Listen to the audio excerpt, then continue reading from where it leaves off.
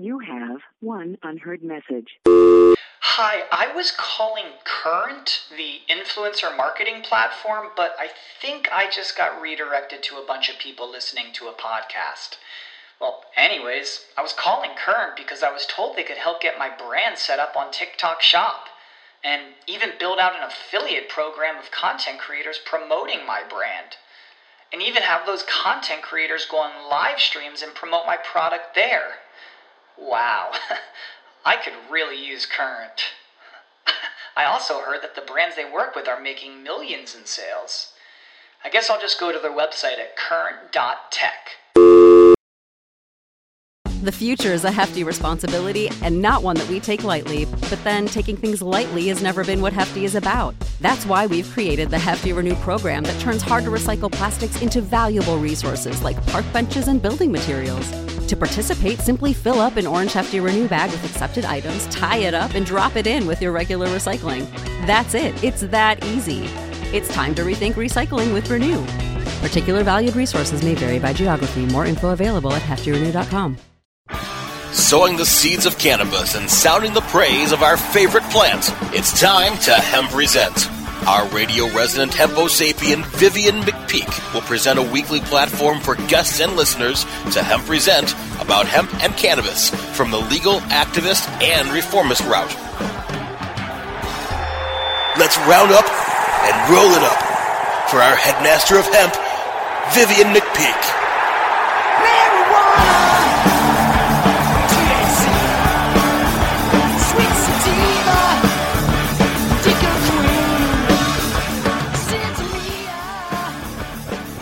Welcome to Hemp Present, the weekly radio show where you can get your PhD in THC because you don't just want to burn it, you want to learn it.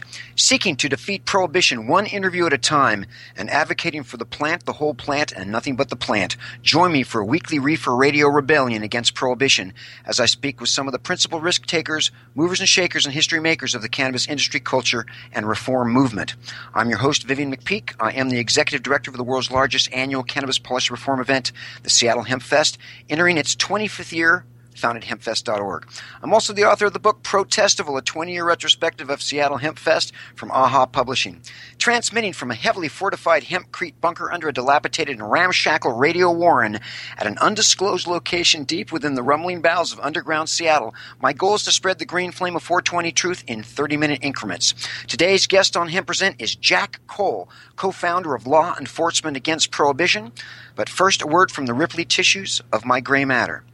I have for many years asserted my opinion that one of the worst negative impacts on prohibition on our society has been that these policies have greatly undermined a general respect for the rule of law among a wide and varying cross-section of American people. By treating the mostly victimless voluntary act of getting high on anything as a heinous crime, we have by proxy discredited both our system of law and those who are charged with enforcing those laws in the eyes of many, perhaps millions of Americans. The subsequent deep and damaging cultural divisions that have resulted from drug prohibition have, just like alcohol prohibition, cost many lives on all sides of the spectrum and have generated many unintended consequences. How does it possibly help us to create a multi-generational distrust between any subsection of Americans and those charged with enforcing our nation's laws? Does our criminal justice system simply have too much emphasis on the system and not enough on the justice? These laws have hurt our communities by driving drug sales onto our streets, alleys, and schoolyards. And by treating health policy like it's a criminal justice issue, our government has shredded parts of the Constitution, resulting in the largest per capita prison state in human history. Police are increasingly militarized with gear and weapons supplied to police departments free through a Pentagon program to the tune of $4.5 billion since 1997. And the U.S. federal government spent over $15 billion taxpayer dollars, $15 billion taxpayer dollars in 2010 on the war on drugs at a rate of about $500 per second. What is the taxpayer return on those investments? Heroin deaths are spiking all over the nation. Cocaine and methamphetamine are both cheap and available in virtually every community in the United States. 23 states now offer some form of legal cannabis. What was prohibition supposed to accomplish again? In light of these facts, could there be a bigger abject failure in policy than prohibition? Yet the beat goes on. And while all of this is going down, pharmaceutical drugs kill more people annually than all illegal drugs combined, but you won't be hearing that on the nightly news anytime soon. One has to wonder why there's not anyone from law enforcement who sees what's going on and has some ideas on how to change things. And the good news is, there is, and he's here with me today. Jack Cole is an American drug policy reform activist and retired police officer. Cole co-founded Law Enforcement Against Prohibition, or LEAP, found online at leap.cc. LEAP is a nonprofit organization composed of former and current police officers, government agents, and other law enforcement agents who oppose the current war on drugs. Jack's organization, Law Enforcement Against Prohibition, represents more than 100,000 police, judges, prosecutors, prison officials, and supporters. Cole holds a Bachelor of Arts in Criminal Justice and a Master's degree in Public Policy. He's been gracious enough to join me here today. Welcome, Jack, to Hemp Present on Cannabis Radio. It's great to have you on the show. Thank you, Vivian. It's really good to be back with you. Well, first off, Jack, I just want to thank you for what I think is probably the single most important and most powerful organization in the reform movement. Just by existing, LEAP makes such a statement, so thank you for that. Right, and I think your data on our size is a little old, Vivian. We're well over 200,000 now, police, judges, prosecutors, prison officials, and supporters in 120 countries. We were accepted last April by the United Nations as an NGO with consultant status to them. So we're growing very quickly. We have branch offices in 9 different countries, and we have many other countries that are asking us to go in. It's just a matter of when we get the money to do that. Wow, that's really spectacular. Well, you know, Jack, let's go back to the beginning, at least, of the LEAP feelings. You retired as a lieutenant after 26 years in the New Jersey State Police, 14 of those years in the Narcotic Bureau. I assume that you were once a true believer in prohibition, but at some point you had an awakening. Is that correct? And if so, what happened? Was it sudden or was it a gradual conversion? Well, it's absolutely true. And the biggest thing is after 26 years of law enforcement, of actual police work, in that entire time, all the work I did on drugs didn't reduce the number of drug abusers in this country by so much as one person. As a matter of fact, it made it far, far worse. It was in what way? According to DEA, when we started the war on drugs, and that's when I went into undercover work, was 1970. That was the beginning of the war. And back in 1970, DEA told us that we had about 4 million people in this country above the age of 12 who had ever used an illegal drug. Now, today, 45 years later, they're telling us we have 121 million people above the age of 12 who've used an illegal drug. 4 million people in 1970, that was about 2% of that population. And 121 million people over the age of 12 today is about 46% of this population. So we've increased the number of drug users out there by 23 times what it was when we started the war. Not exactly a good recommendation for drug prohibition. Oh, not a great return on taxpayer investment either. That's sure. And we've already invested well over $1.5 trillion in this war in 45 years. It's another $80 billion every year we continue this horror show. And all we have to show for it is basically just the fact that in the 45 years we've been doing it, we have made over 50 million arrests in this country alone for non-violent drug offenses. And Vivian, almost half of those, 22 million of those, are for marijuana offenses. Right. What do you think of the legalization efforts that have taken place so far in this state and others? Which state are you talking about? Oh, I'm in Washington State. I think it's wonderful. I think it's progress. We have made a lot of progress as far as marijuana goes, and we're trying to make progress with the hard drugs, the drugs that kill people, too, you know. Right. I mean, the progress with marijuana is wonderful. But if we legalized marijuana around the world, it wouldn't reduce the number of people overdosing from drugs by so much as one person, because as you well know, there hadn't been a single case of anybody dying from ingesting marijuana in all of recorded history. It wouldn't reduce the spread of AIDS and hepatitis C by one person, because that is spread by intravenous drug users sharing needles. It wouldn't even reduce violence by much because, as you well know, the folks that tend to use marijuana aren't very violent people. So we probably could have taken that $1.5 trillion and just put it in a rocket ship and sent it to the sun, and we'd been better off. We'd have been much better off, absolutely. We wouldn't have destroyed so many lives. And I really liked what you had to say at the opening of your show. You know, it is because of drug prohibition and the attitudes formed by drug prohibition that our police have become almost rabid in some cases. There's so many people being killed by police now, many of them unarmed people. And I think this has to do with the war on drugs and with the idea of zero tolerance. It's an attitude, you know, when you train a police officer to go to war, that's a soldier's job. That's not a job of somebody in a democratic society who's supposed to protect and serve. You don't go to war, you serve people. And when you tell them to go to war, it's a completely different attitude change. And some of our police officers feel like, well, if my job's to go to war and to arrest everybody out there using drugs, the ends or the means are justified by the ends. If I can get them in jail, that's what counts. So we know pretty much who's using drugs out there on the street.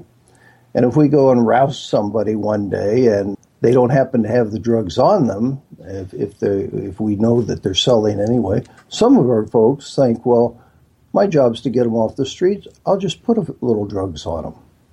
We even have a name for it. It's called salting them. Huh. So we have an organization in this country called Partnership for a Drug-Free America. Is it possible to have both a drug-free America and a free America? Well, first off, it's totally impossible to have a drug-free America. But I get your meaning, and it's absolutely impossible to have freedom and drug prohibition. We are talking to Jack Cole from Law Enforcement Against Prohibition. We are just getting started. I got to take a quick pause for the cause because their flaws and law is going to come right back with some incredible discussion. Stay with us. Time to roll out for the people that let us hemp present. Hang loose. We're coming right back. Ganjapreneur.com, your guide to the cannabis business world.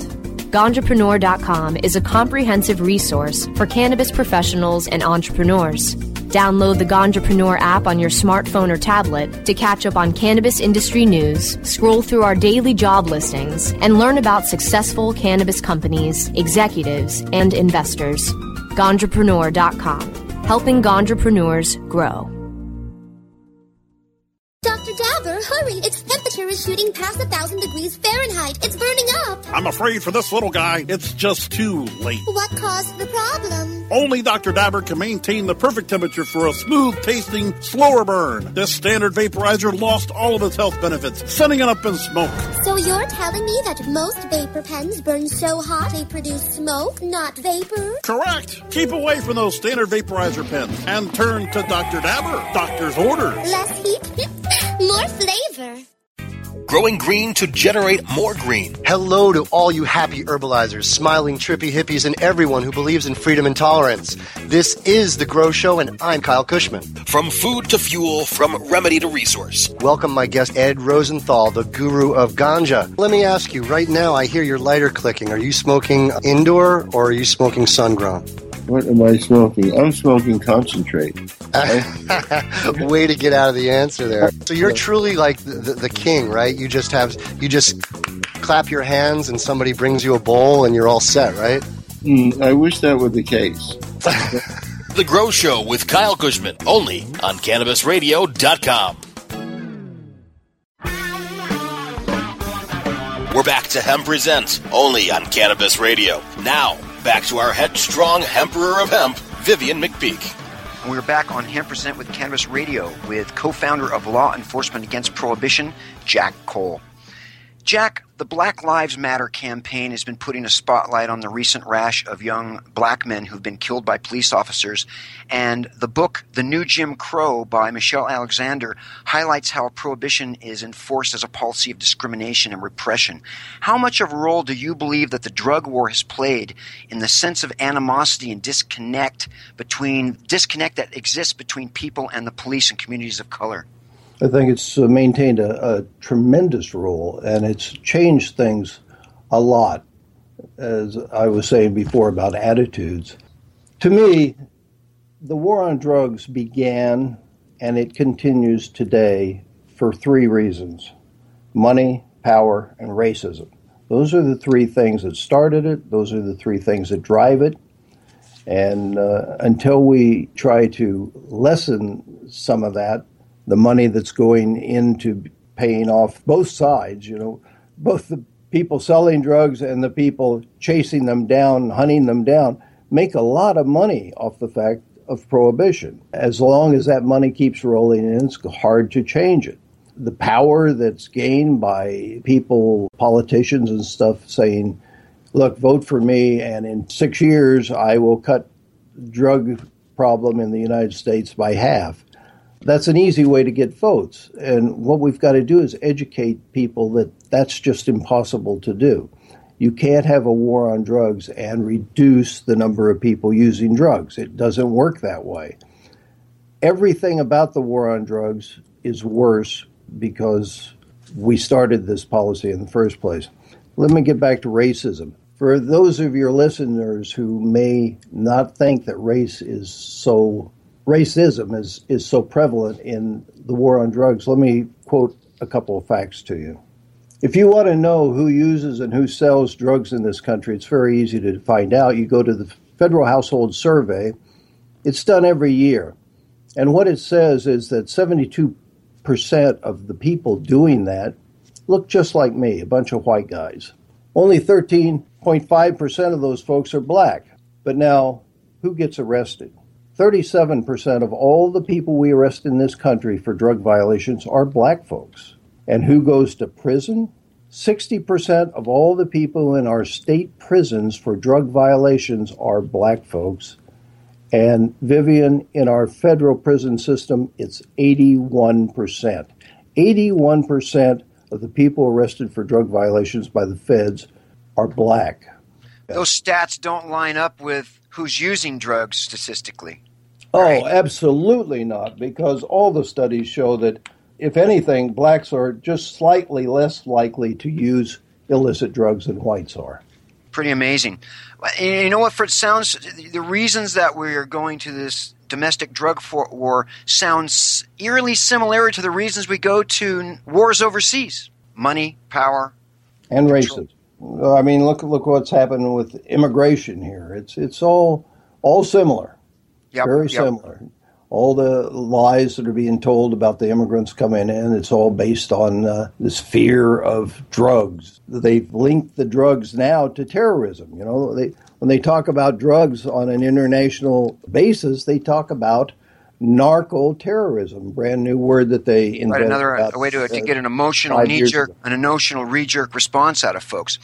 Jack, law enforcement against prohibition is modeled after Vietnam Veterans Against the War, an organization that grew out of a placard slogan for the 1960s anti-war demonstration, and a particular demonstration in D.C.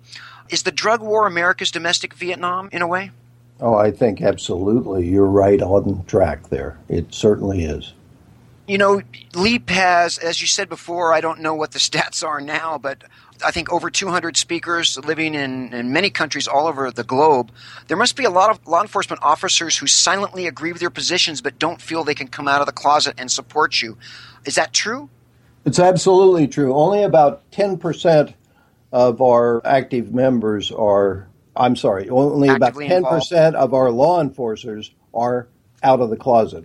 90% of the people that join us in law enforcement don't want their names put out at all. Only about 10% of our speakers are actually on the job today. Sure. What do law enforcement agencies think of LEAP? Have you received any pushback, or do they call you a heretic? Very few of them do. And anybody that starts to be disrespectful at all, we can change that very easily. And I suggest to all our speakers that if somebody tries to say anything disrespectful, the first thing you say to that person is, look, we are on the same side. You guys that are on the job don't want to see one more drug abuser in the world, and neither do we. We haven't changed our mind about that. What we've changed our mind about is what will reduce drug abuse, and it's not the war on drugs, and the fact that drug abuse is not just the fact of somebody picking up an illicit drug and using that. That's no more drug abuse than the fact that someone uses alcohol or tobacco. Drug abuse is when you use it to the point that the person who is using it feels they got a problem with it. And at that point, we should treat all illicit drug abuse exactly the same as we treat alcohol abuse today. You know, if you've got an alcohol problem, if you become an alcoholic or something, we do everything we can do to try to help you. As a matter of fact, your employer will, in almost all cases, pay for you to go to some sort of rehab for alcohol. But for the other illicit drugs, what do? We arrest you, throw you in prison, do everything we can do to destroy your life. And when you come out, can't find a job, you know, then you've really got a reason to be a drug abuser. I am talking to Jack Cole on Hemp Present on Cannabis Radio. We're going to take another quick break, hear a word from our sponsors, and we'll be right back for the last few questions and slam it home. So stay with us. Time to roll out for the people that let us Hemp Present. Hang loose. We're coming right back. Your connection to quality cannabis insurance services is spelled K-A-E-R-C-H-E-R. That's Karcher Insurance. We have worked with ventures like cannabis for over 60 years. We're proud to represent over 50 companies with tailor-made cannabis plans for owners just like you to insure your product, your plants, and your pursuits. K-A-E-R-C-H-E-R spells out their full-service insurance services ranging from commercial to bonds to personal, from life to health, and more. Contact the team at KarcherInsurance.com and let our experience work for you. That's K-A-E-R-C-H-E-R Insurance.com. Contact Karen and the team at Karcher Insurance at 1-844-421-3560. That's 844-421-3560. InternetMarketingNinjas.com is the online dojo of the highly trained and skilled Internet Marketing Ninjas. Disavow documents, reconsideration requests, Panda and Penguin penalties. Let our superior SEO ninjas confront all of your link-related issues. The Internet Marketing Ninjas are equipped to master any marketing exercise, content creation, authorship, link building, PPC, and more. Plus, build more buzz for your brand with our social media marketing strategy. Discover all that the Internet Marketing Ninjas can do for you. Visit the online dojo now at InternetMarketingNinjas.com. Doc Rob, the concierge for better living. Cannabis is just one of the many great plants that we have on this planet called Earth that we can use consciously and intelligently to improve our well-being. Take a real, raw, inside look at healthier living while sharing great ideas and improvements for a better quality of life. Learning to live and live well is a lifelong process. This is a journey. You could be 80 years old or 8 years old. You can still learn something that's going to make tomorrow a little bit healthier, a little bit easier, a little bit happier, a little bit better. The Concierge for Better Living with Doc Rob. Only on CannabisRadio.com.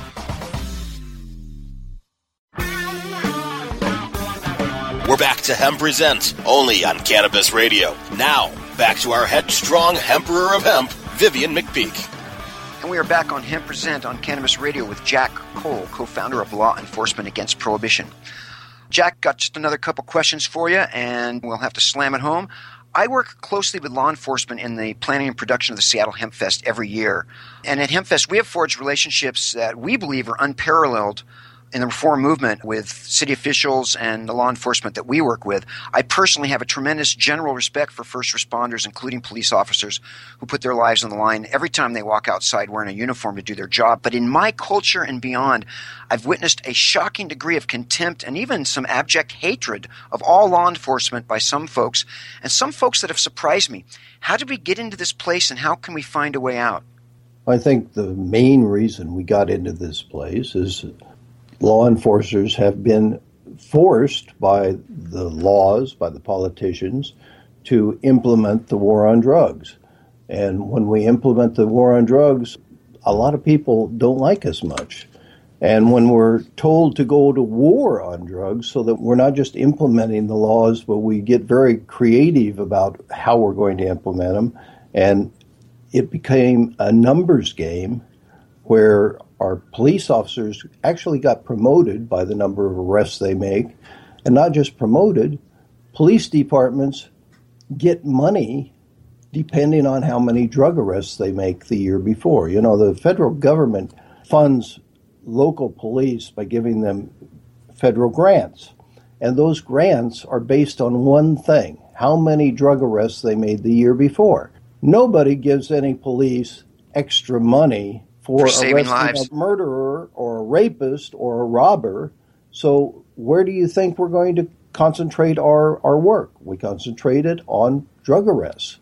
And when you're making drug arrests, the easiest arrests to make are simple possession of marijuana.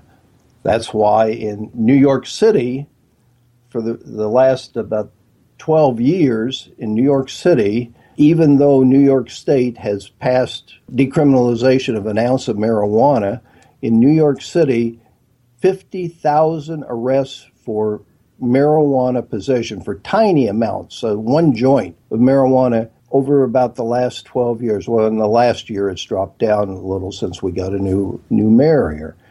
But imagine that, 50,000 arrests a year of young people possessing tiny little amounts of marijuana. And the way the police go about this is just horrible. A cop is going down the street, they see somebody that they think might have some drugs on them, they go over and say, "Hey, you look suspicious to me, kid. I'm going to have to pat you down and see if you've got any weapons." Of course, they're not looking for weapons. What they're looking for is some pot. And they say to the young person, "Look, if you make me search you, everything's going to be pretty hard on you if I find anything. But if you got any weapons or contraband or drugs on you, it's better to just let me know." The young person thinks, well, an ounce of marijuana is not a criminal act in this state. So they reach in their pocket and they pull out one joint and they say to the officer, "All I got, officer, is this single joint here." And the cop says, "You're under arrest, public display."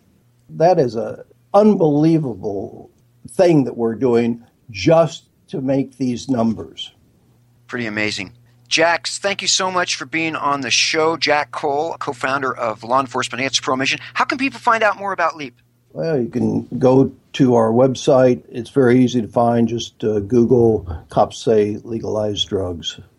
Right on, Jack. Thank you so much for being on the show. Thanks for your continued service to our nation, our communities, with your work with Law Enforcement Against Prohibition. Remember that we are simply a speakers bureau. We will go anywhere and speak to any organization that will invite us.